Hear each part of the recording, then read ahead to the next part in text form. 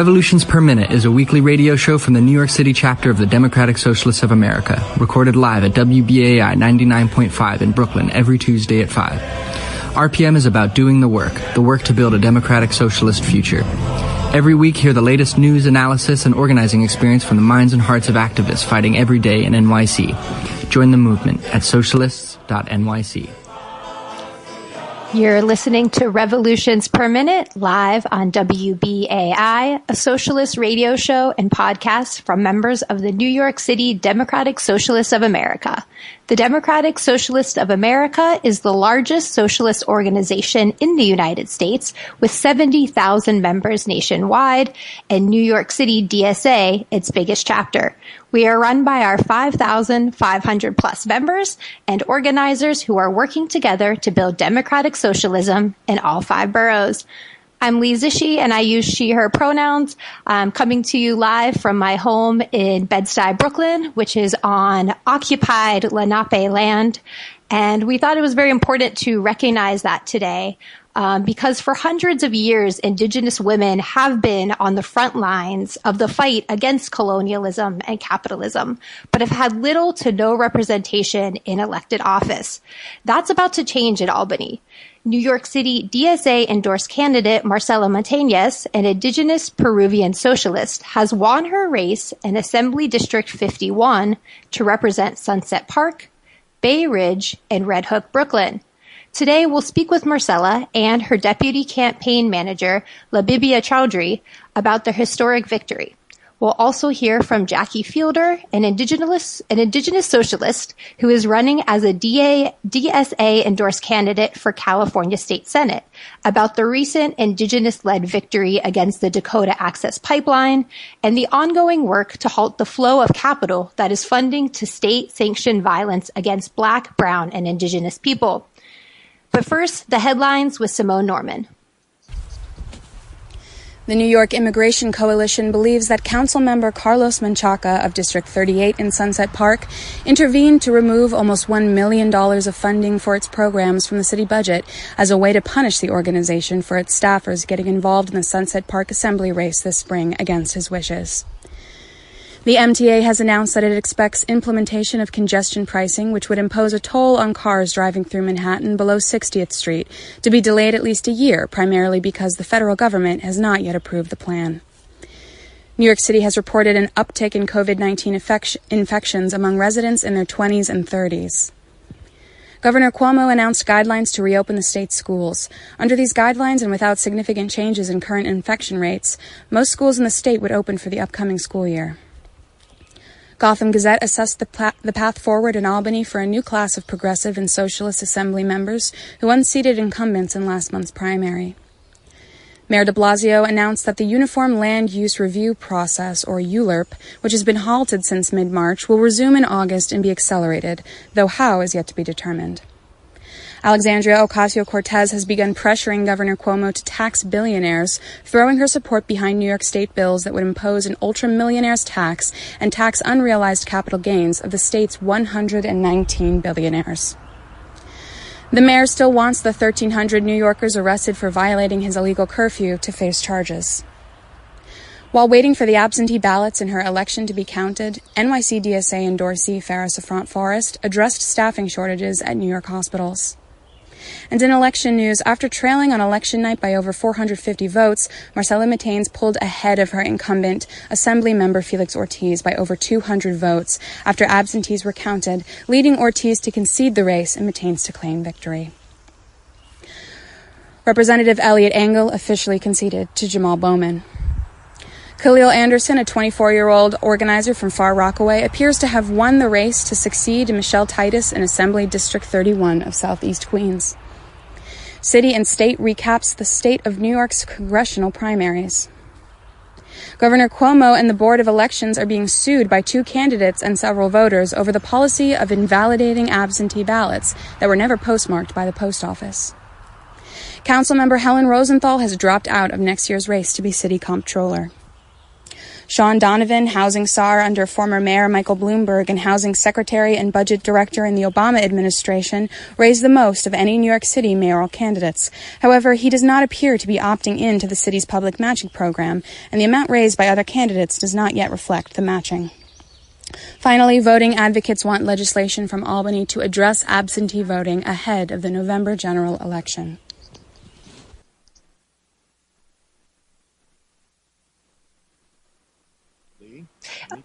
Yeah, could you play the clip of Marcella on election night? Yeah.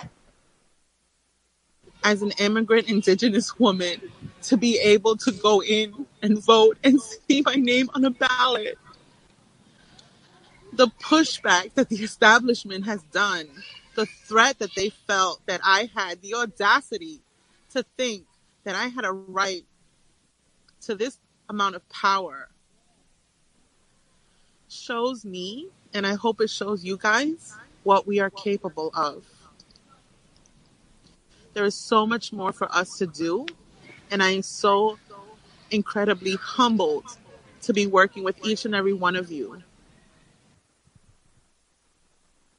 That was New York City DSA endorsed candidate for Assembly District 51, Marcella Montañez, on June 23rd after polls had closed on election night, speaking to DSA volunteers. At that time, she was down 464 votes to 26-year incumbent Assemblymember Felix Ortiz. But as thousands of absentee ballots were counted last week, Marcella took the lead by 240 votes. And on Thursday, Ortiz conceded the race to Marcella. Earlier this morning, I spoke to Marcella and her deputy campaign manager, Labibia Chowdhury, about Marcella's historic campaign and what it means to have won as an indigenous Peruvian socialist. Here's that interview.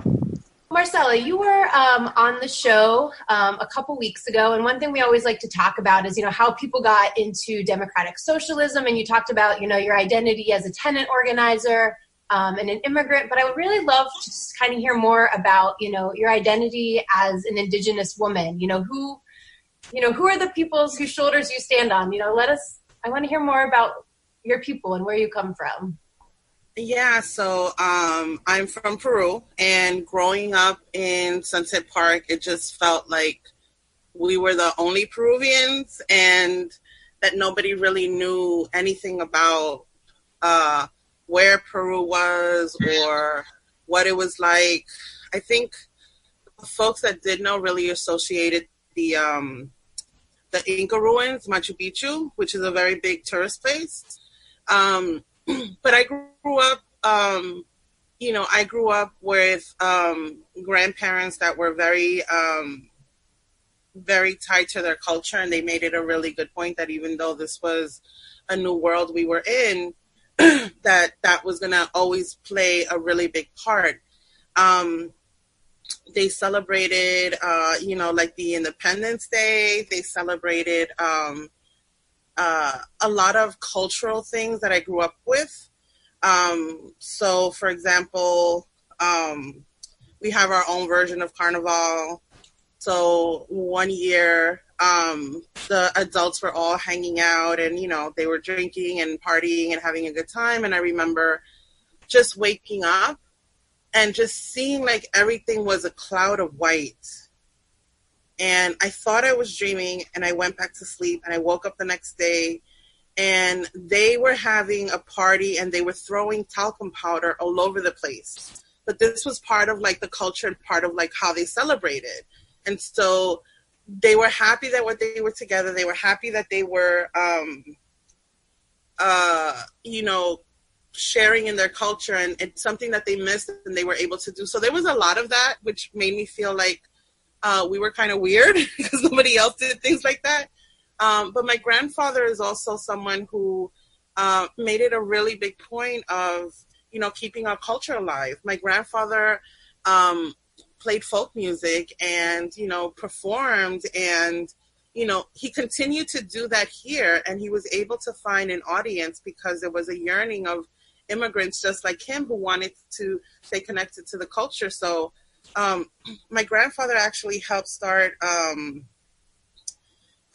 an organization that has kind of just like multiplied and has different chapters. Part of it has to do with our culture and our customs, but a lot of it also is very tied to, our Catholic religion. And so this is like an annual celebration that happens. And in Peru, there's like this huge procession throughout the country that lasts for a whole month. And in New York City, it's an event that happens a couple of hours in one day, but it's gotten to the point where the city now recognizes and has been over the years giving proclamations to the Peruvian community. So for me, winning is huge because I'm now sharing this spotlight with my community and my culture.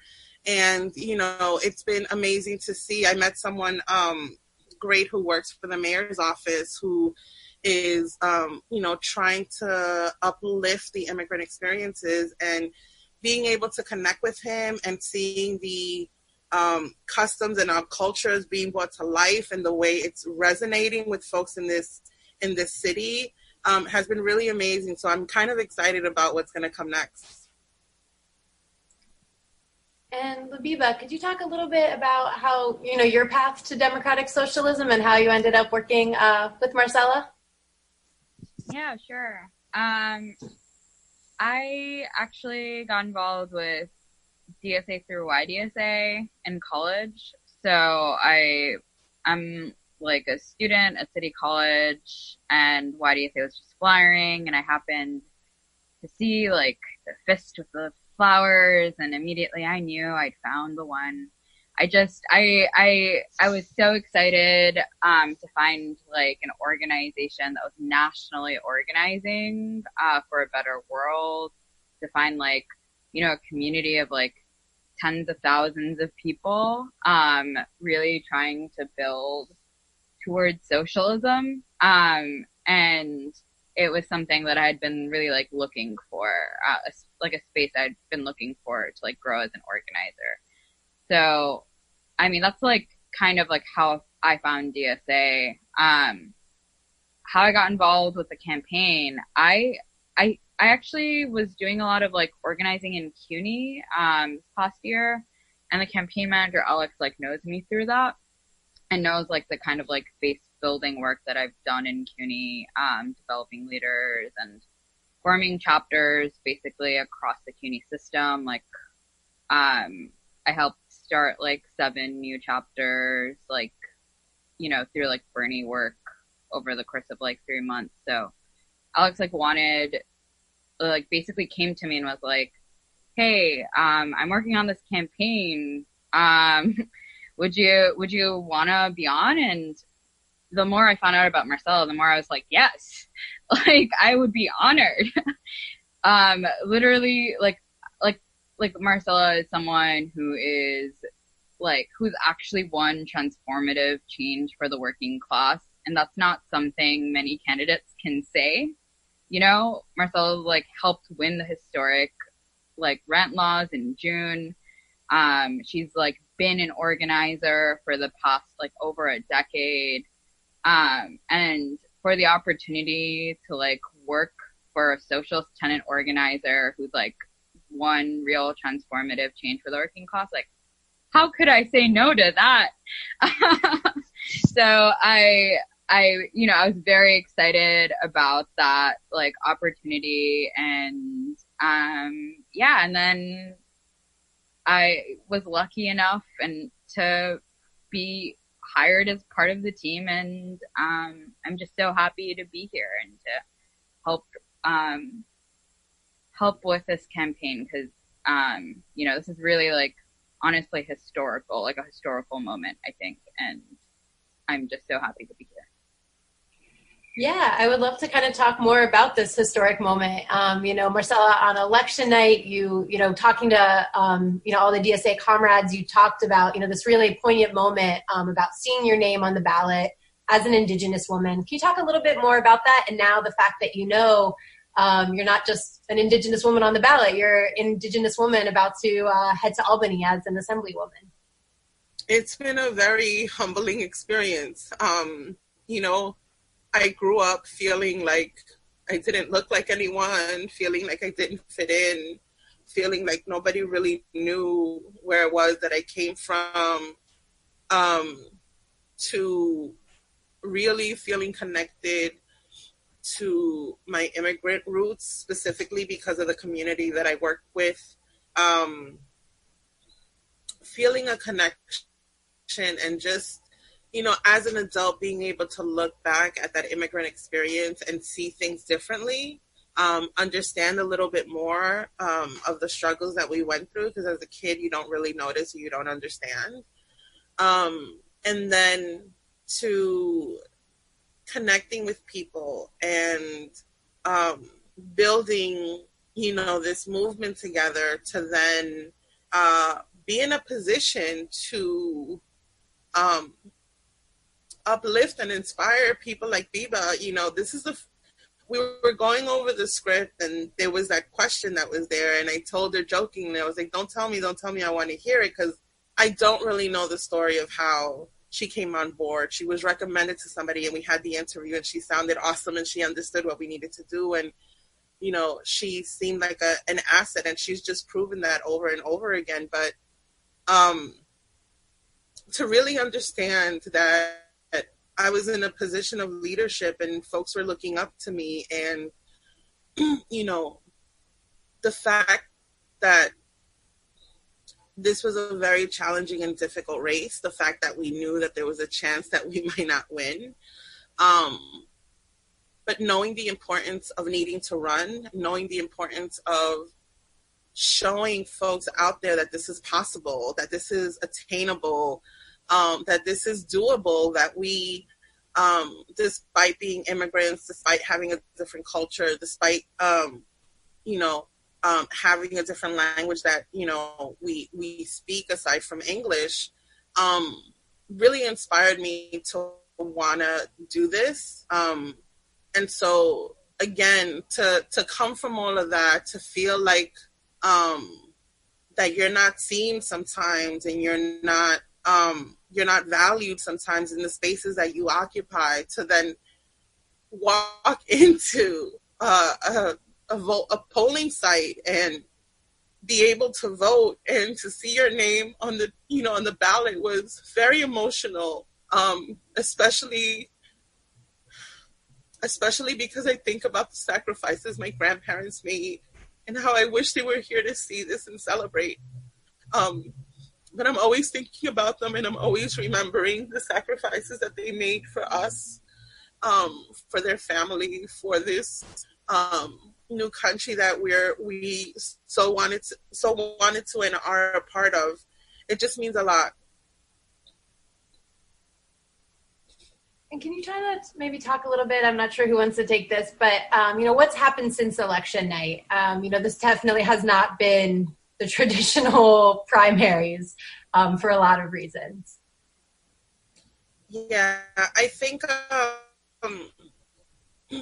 for myself, as I've gotten more involved in politics, I had a strong indication that I wasn't going to get an answer on election night, that this was really going to come down to the fight of the absentee ballots.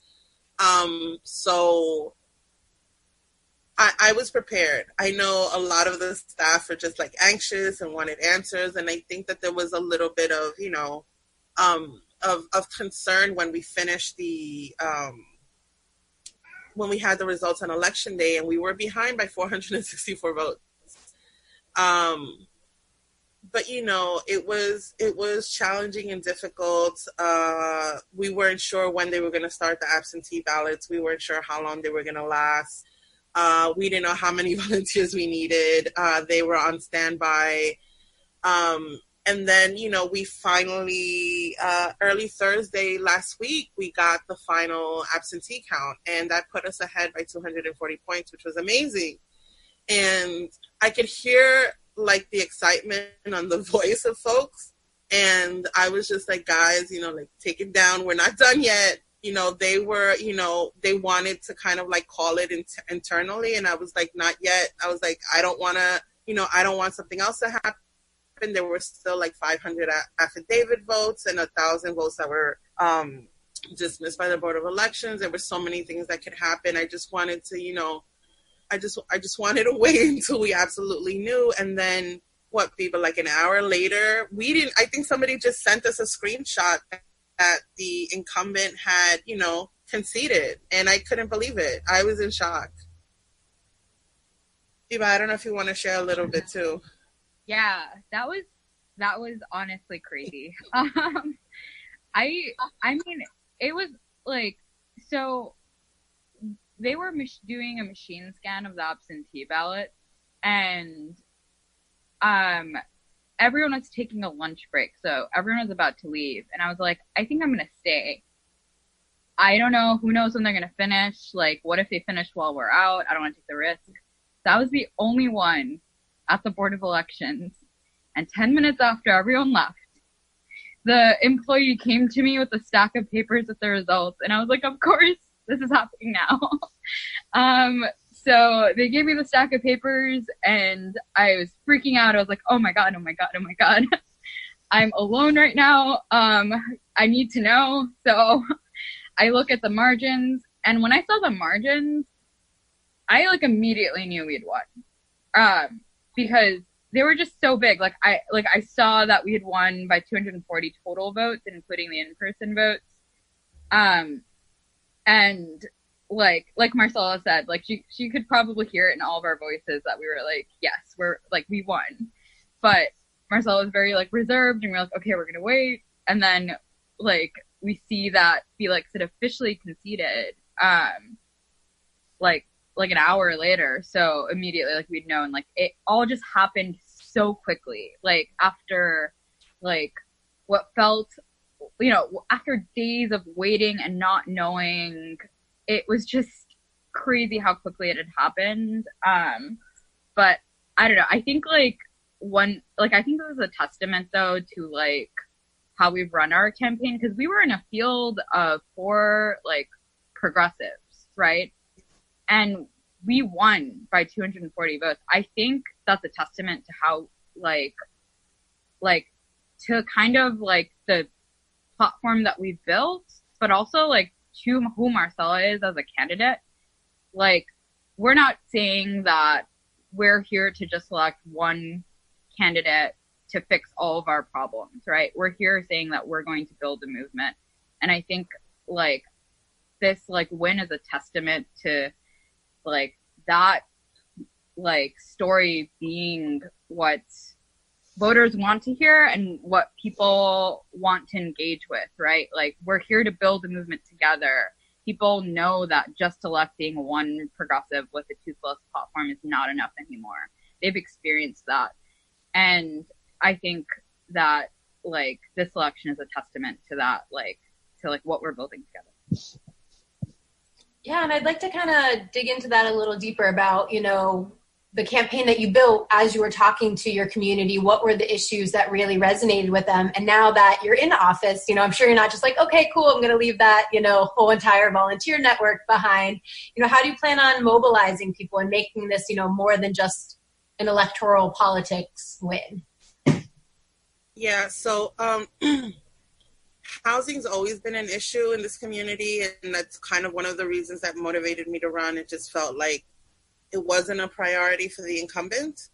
And I think with all the issues with the pandemic and the quarantine, we've all seen how that's all been exacerbated. And as folks continue to fall deeper and deeper into rent debt, I think that our campaign really resonated. The work that I had done really resonated. And then, our vision of the changes that we deserve is something folks resonated with. It was really exciting to see folks come together to participate in the campaign, to really form this movement that we have. Definitely other issues and other things that we've been involved with and want to continue to work on is, this issue about health, and how, especially now for a community that's predominantly immigrant who already has obstacles to healthcare, how that's a really big and important thing. So really wanting to continue to connect with folks. I envision us continuing to use our organizing skills, and now as an elected official, the fact that I have access to resources to help with that is going to be a real game changer. For us, it was always about building a movement, about building leadership, about, wanting to build a larger coalition to make the changes that we want. So we're really excited about this next phase. We've started talking about how to kind of like use those volunteers to really kind of set up the next phase in the transition part and really have it be more community-led. And so I'm really looking forward to those opportunities. And we talked about going on a listening tour and bringing folks in and starting to develop like working groups based on topics and themes, and really developing leadership within that to really take us to the next step, which is, eventually going to want to change the legislation that currently exists. So I'm excited. Hell yeah. Anything you'd like to add to that about, the campaign, or what kind of your vision is moving forward, Labiba? Oh, I mean, Marcella said everything amazingly and covered everything. I'm so excited to like build on this like mass working class movement together and to win real like change together. So yeah. And maybe like one final question, Indigenous people have always, been on the forefront of the struggle, against colonialism and now capitalism. What do you think, in this moment, like, why is it so important that we really center, Indigenous leaders and Indigenous values as we fight capitalism and try to build a different world? I think part of it is just like really understanding the history of the way this country has been built. And it really starts by, the taking away of the land of the Indigenous people of this country that we're at, right? And how their labor has been used to give gains to others, right? And that's just something that's continued to build bigger and larger. And I think understanding the root of where things are happening, understanding that it's important to elevate and hear those voices. And it's important to understand that the answers that we're looking for and the solutions that we need to what's happening is really going to come from those folks that are directly impacted. So for me, it's amazing to be able to come somewhat full circle from someone who was very connected and identified who they were and identified as someone who's Peruvian, with those deep roots and the individual evolution of just being here and being growing up in New York City in the 90s and becoming much more Americanized, that I'm still rooted in those values, and to be able to tap into them, to be able to help other people in this community through the organizing around tenant work that I've done, tenant advocacy, and to then just bring it to a larger stage is just very exciting. And I think that it's a learning experience for all of us as we come together to really change the world to a better world that we envision together. Anything else you'd like to add or talk about? And maybe also how can people, I guess, like, what's the best way? I don't know if you still need any kind of volunteers, or if people want to, get involved in the movements of the things that you'll be fighting for in Albany. How can they, stay involved and follow you? Yeah, definitely. We're still, we could still use volunteers. We're still having expenses as we transition, and, the fact that we've had to go. I think everyone's contract was only up until the 23rd, expecting things to finish. And now that it's gone much longer, we do have expenses and things that we need to finish and tie up. So if folks want to learn more about the campaign, want to connect with us, want to volunteer, want to donate, just go to our website, Marcella for NY. And that's Marcella, MarcelaForny. And you can find us on the internet, and we also have Twitter handles, social media. Wait, MarcellaForNY.org. Sorry, yes.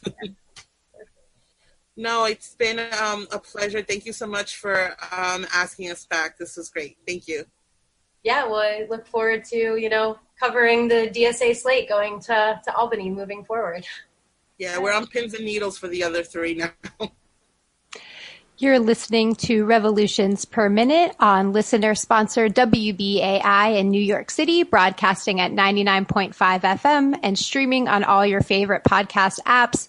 If you appreciate this kind of content, giving a space for Indigenous socialists to talk about why they're running for office and reporting that actually covers organizing on the ground, please consider giving to the station and supporting shows like Revolutions Per Minute. You can call 516-620-3602 or go to WBAI.org. Again, that number is 516-620-3602. Please support this work that we're doing to cover organizing happening in New York City and beyond. Today, we're talking about Indigenous socialists that are taking ballot boxes across the country by storm. Earlier, we heard from Marcela Mateñas, but she is not the only Indigenous socialist running for office this year. DSA endorsed Jackie Fielder, an Indigenous Tuqueto Lakota Hadassah Mexicana who is running for state senate in San Francisco, California, is also been endorsed by New York City DSA. I spoke with her earlier this week about her run and the history of the Dakota Access Pipeline and what she's running on. Here's Jackie. I'm speaking with Jackie Fielder, who is running for state senate in California. She's a member of the San Francisco DSA and has been endorsed by that chapter and also nationally by the Democratic Socialists of America. Welcome to RPM, Jackie. Thanks for being on. Thanks for having me. I'm so excited. Yeah, so one thing we always kind of like to start with our guests is to kind of like hear how people's journey into democratic socialism. And so I'd love to hear, why you joined DSA and chose to, run as a democratic socialist in this time. Yeah, honestly, this all goes back to my own politicization back in probably 2014 when that particular wave of the Black Lives Matter movement took hold across the country. And that was right in the wake of the murder of Michael Brown in Ferguson, Missouri.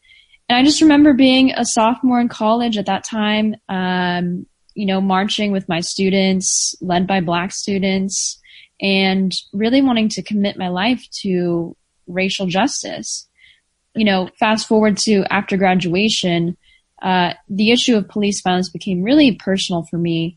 I was watching over the summer and the fall of 2016, my own relatives facing down the barrel of guns and militarized law enforcement at Standing Rock, as they protested this multi-billion-dollar pipeline set to go through our ancestral territories. So my grandparents grew up on reservations in North and South Dakota. Their tribes and the people there are affected by this pipeline because the Missouri River provides the only source of fresh water for them. As we know, recently it was really exciting to see the court decision to demand that the company, review its initial environmental impact statement. But anyway, I wanted to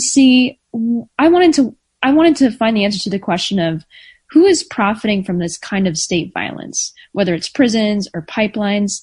And the common denominator were Wall Street banks.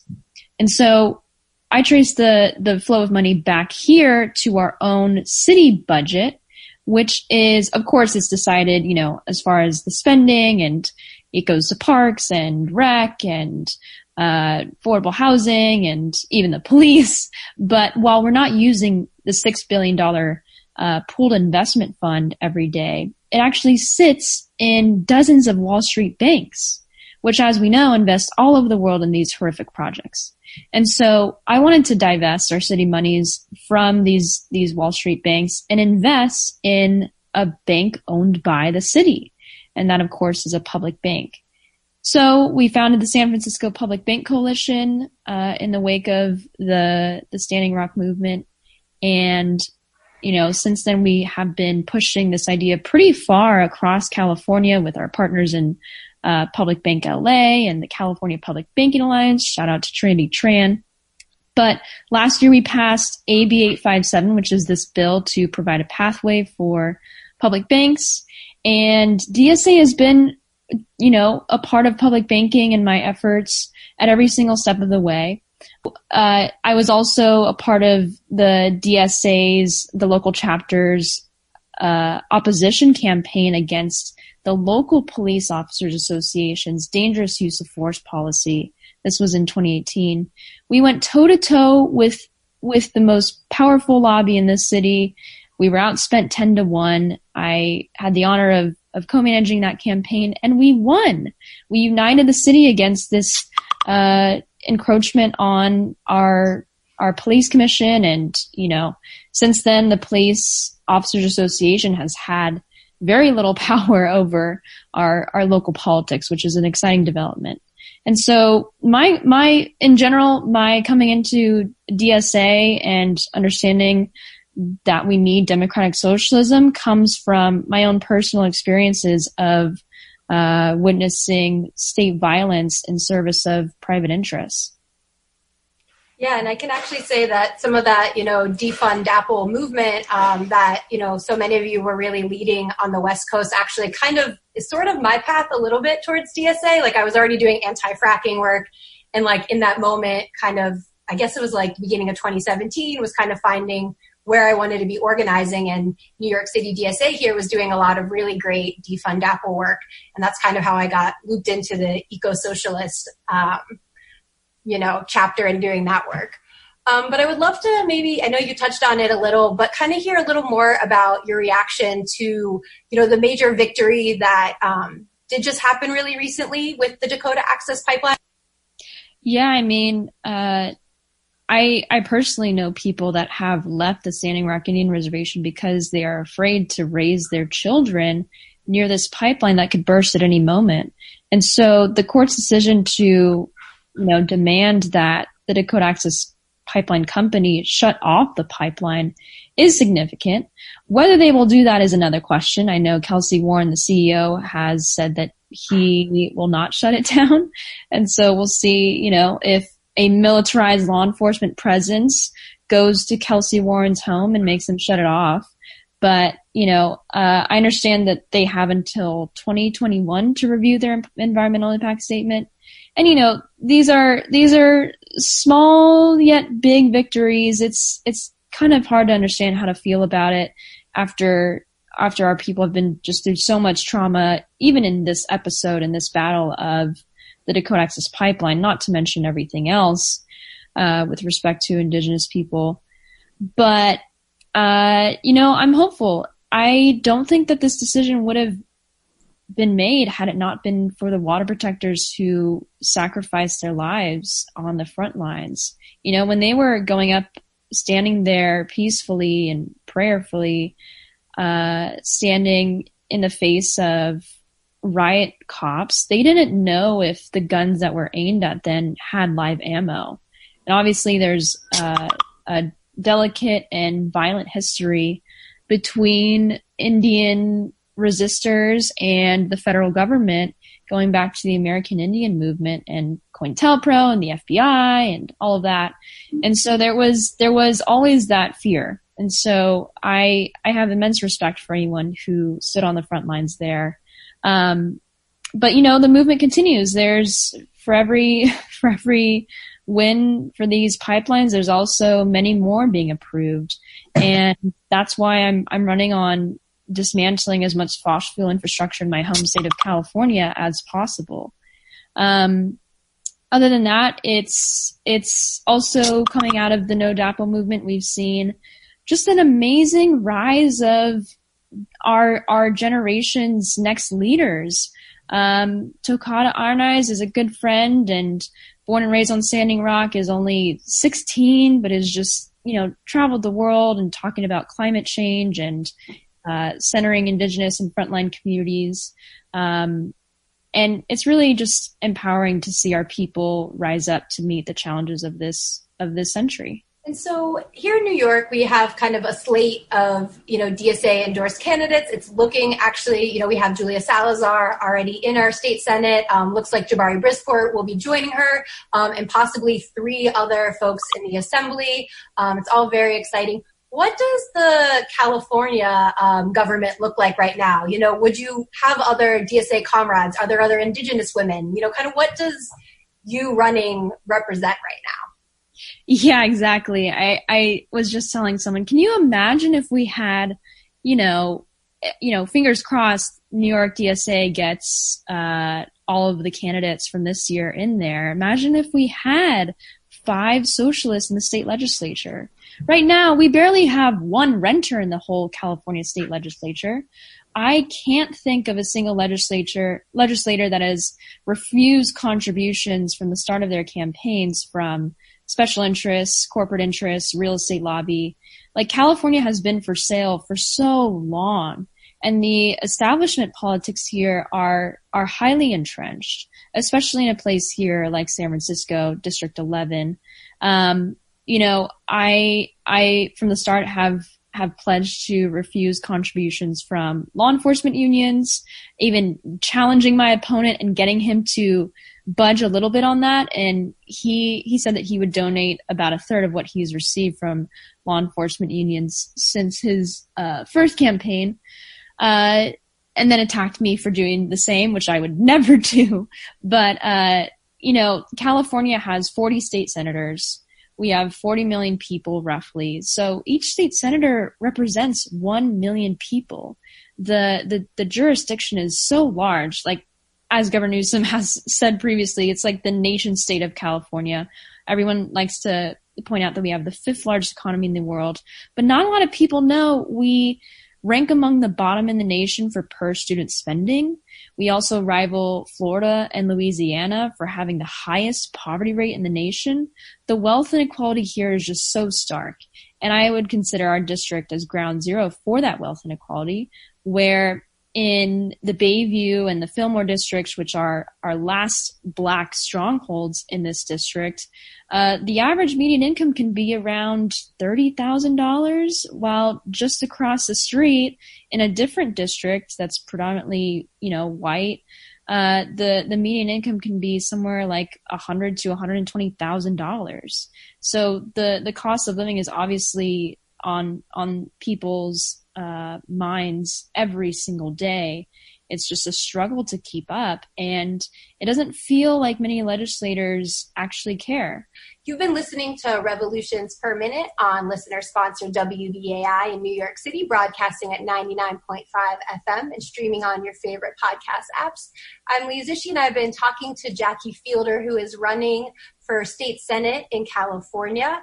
Jackie, can you talk a little bit maybe about how your campaign has had to shift with all that's going on with not only, the COVID pandemic, but also these uprisings, for racial justice and against police brutality?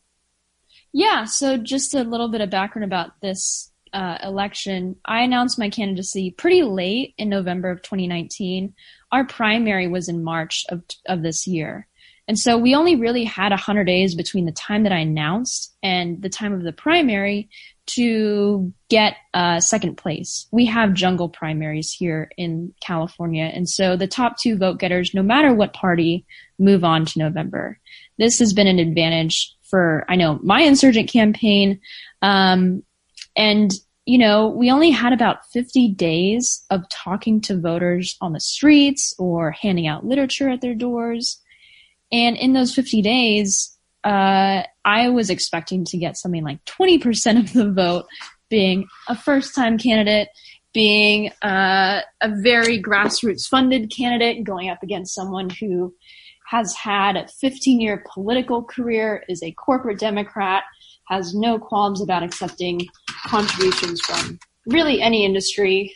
And we got 33% of the vote. You should also know that these districts are just massive. And we also have, relative to New York, as I understand it, we have a higher turnout. And so 33% of the vote here amounts to 99,000 votes. We have about, 250,000 people that vote in the state Senate race. We're expecting about 430,000 people to vote in the general election. And so I moved on from March with 33% of the vote. My opponent got something like just short of 56%, which is absolutely not a mandate, especially for someone who has been pretty productive in the state legislature, although I would argue productive for the wrong interests. And the Republican got, I think, somewhere around 11%. Fast forward to right after the primary, basically, we were confined to sheltering in place.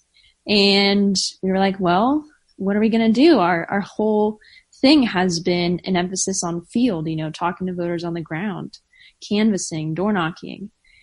Now, of course, this is a gigantic district, and we just decided that we're definitely going to continue talking to voters one-on-one. We're just going to continue to phone bank. And so pretty much like the candidates in New York, we just shifted a lot of our energy to prioritizing phone banking, which is going pretty well. On average, we'll call 4,500 phone numbers. But at this point now we're shifting to not knocking on doors, but leaving brochures at people's houses. And a lot of people confuse that for mail, which is understandable. But we have volunteers drop off brochures at people's houses. That's really all of the might and muscle that we put behind the primary. So we're pretty confident in this method. And we have now 77 days until ballots drop. Around early October is when ballots will begin to be mailed to everyone. Thankfully in California, our legislature and governor understood that we needed to transition quickly to everyone vote by mail. You don't have to request a ballot. And so we're hoping that, enough people get mailed a ballot where the projection for turnout is the same. But in general, I've always said at the beginning of this campaign, you never know what's going to happen. We've always been a long shot campaign. My opponent is the most real estate backed politician in California, the California legislature. He is a known workhorse. And again, I think for the wrong interests, like real estate developers and law enforcement unions and fossil fuel corporations and so on. But we also have just the coronavirus pandemic has laid bare all of the faults in our whole society. In what world can anyone go outside and see billionaires amassing hundreds of billions of dollars more while people are literally sacrificing their lives to go put food on the table? The inequalities could not be laid more bare. And so that, coupled with the rise of the resurgence of Black Lives Matter on a massive scale, especially myself as a police accountability activist, I've been calling for defunding the police and have been a part of that movement for a long time now. And so I think it's really ripe for change, and ideas that weren't popular yesterday are suddenly becoming mainstream, and the needle is just moving so quickly, and it's really exciting to see. But it's also a time that we need to really dig in and expose the establishment and status quo guards of the old order. And I think that actually leads really well into my next question, which is, DSA is a relatively newer organization. And I'm curious, what ways you think that we've done a good job so far of kind of, centering Indigenous values and really looking to uproot the system, and not just capitalism, but all these things that kind of go along with it. And then maybe some places where you think we could be doing better at, centering Indigenous values, centering Indigenous leadership. Yeah, I mean, I was just this past month made aware that there is a DSA chapter that works, as I understand it, pretty closely with Lakota organizers and activists in or around the Black Hills. And I learned of that as I was watching my friends who actually participated in the No Dakota Access Pipeline movement at Standing Rock, joining forces with the local DSA chapter, which was so cool to see. And I don't know. I just, I think being in the city makes me a little bit siloed. And so I don't understand really what else is out there. But I think there could be more solidarity on that note between the more urban and well-resourced efforts and projects and chapters and the more rural ones. Because as we know, there are still fights to be fought in places that don't have all of the resources and I guess attention, like somewhere like San Francisco. In general, Indigenous people are waging a war that they've always been waging, which is to survive. And of course, there's never enough work that could be done. I think it's a interesting needle to thread just as far as how to show up for Indigenous communities without speaking over them or speaking for them. And so I'm excited to just continue watching to see what the I believe it's called the West River DSA group is doing in partnership with Lakota people. I was so encouraged to see them, uplifting those voices, even going so far as to use that language. Maybe it's a Lakota person who's actually in there and running it. But I would encourage you all to follow them. And, wherever we are, whatever chapter we're involved with, we're on Indian land that has a history. I always like to remind people that before all these skyscrapers, before all the developments, there was a society that was able to house everyone, that was able to provide everyone medicine and food and pretty much everything that they needed. Not to idealize it, there were certainly problems depending on where you were, but there's a whole, there's a whole history underneath the surface, and I think that there's always more education we can delve into just in our surrounding areas. Anything else you'd like to talk about or add? I'm thankful for all of the support that we've gotten so far. This is, I think it's a really important race, not just for any one person, but really for the trajectory and future of West Coast politics. I've been so excited to see the success of this current slate in New York. I'm also so honored that a lot of the candidates like Jabari and Zoran and Farah would give us some love online, and Zoran just came to our phone bank last Saturday. Senator Julia Salazar I would not be here had she not forged that path. And I'm just so excited for them. I'm excited for our movement as a whole. I know there are so many other races across the country that would appreciate the love too, but this wouldn't be possible without cross-coast solidarity. And I also would encourage you to look out for Supervisor Dean Preston, who was elected last November, was a huge inspiration for my run here in San Francisco. He's done so much in just a short amount of time, from shutting down the eviction machine during coronavirus to putting on the ballot this November 10,000 units of public and social housing. And so just one person can do a lot. They can't do everything alone. That's why we need these kinds of movements to just run candidates everywhere. But this particular race has a lot hinging on its outcome as far as the state of California. And we need just someone in the California state legislature who understands the struggle of surviving in this economy in this time. We need someone for workers, for renters, for the elderly, for the undocumented, for Black people, Indigenous people, other communities of color, the working poor, trans people, and not just for the sake of identity, but for also the material circumstances, changing those so that everyone has the opportunity to live a life of dignity and happiness and love. Thank you.